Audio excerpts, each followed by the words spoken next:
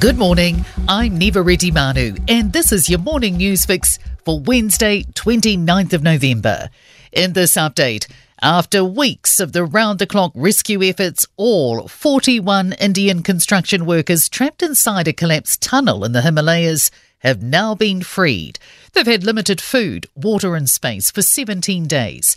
Sky's Neville Lazarus says it's taken hours of drilling through debris, rock, concrete and earth. People's hopes were rising and then crashing again, and then strategies to try and tunnel from various other places were being used.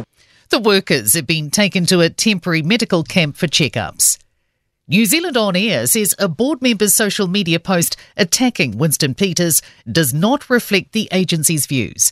Newshub reports Andrew Shaw called the Deputy Prime Minister malicious in a now-deleted LinkedIn post. Demelza Jackson reports. Peters has been accusing the media this week of taking bribes. New Zealand On Air says Shaw accepts it was wrong to publish his personal political views and has immediately resigned. A spokesperson says the agency is non-partisan and has worked constructively with governments of all hues for 34 years.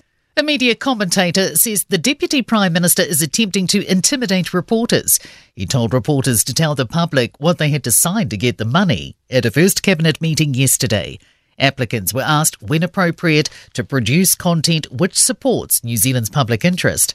Better Public Media Trust spokesperson Miles Thomas says it's dangerous to sow distrust. The media is here to provide information for the public. That's their primary role. It's very important the public finds out what's going on in government and what they're up to.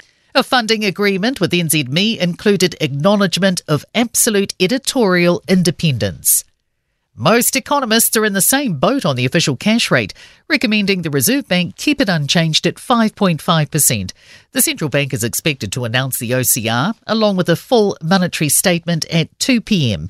Institute of Economic Research senior economist Ting Huang says she expects it to hold, and she says that the impact of previous OCR increases is coming through as many households move on to much higher mortgage rates. And also the latest data points to an easing in inflation and also easing in labour market pressures.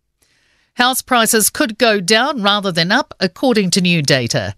ANZ Property Focus Report expects prices to fall by 0.4% in the year as compared to a 0.2% rise.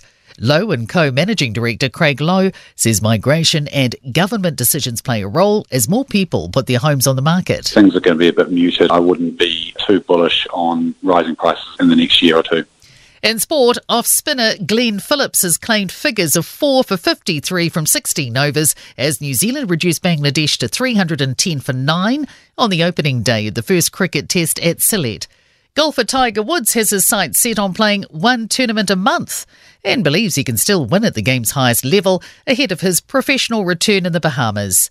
All Blacks coach Scott Robertson has volunteered to help World Rugby avoid getting bogged down by the game's laws, saying priority must be given to entertaining fans. I'm Neva Reddy Manu, and that's your latest news fix. We'll be back with the next update at midday from the Newstalk ZB newsroom.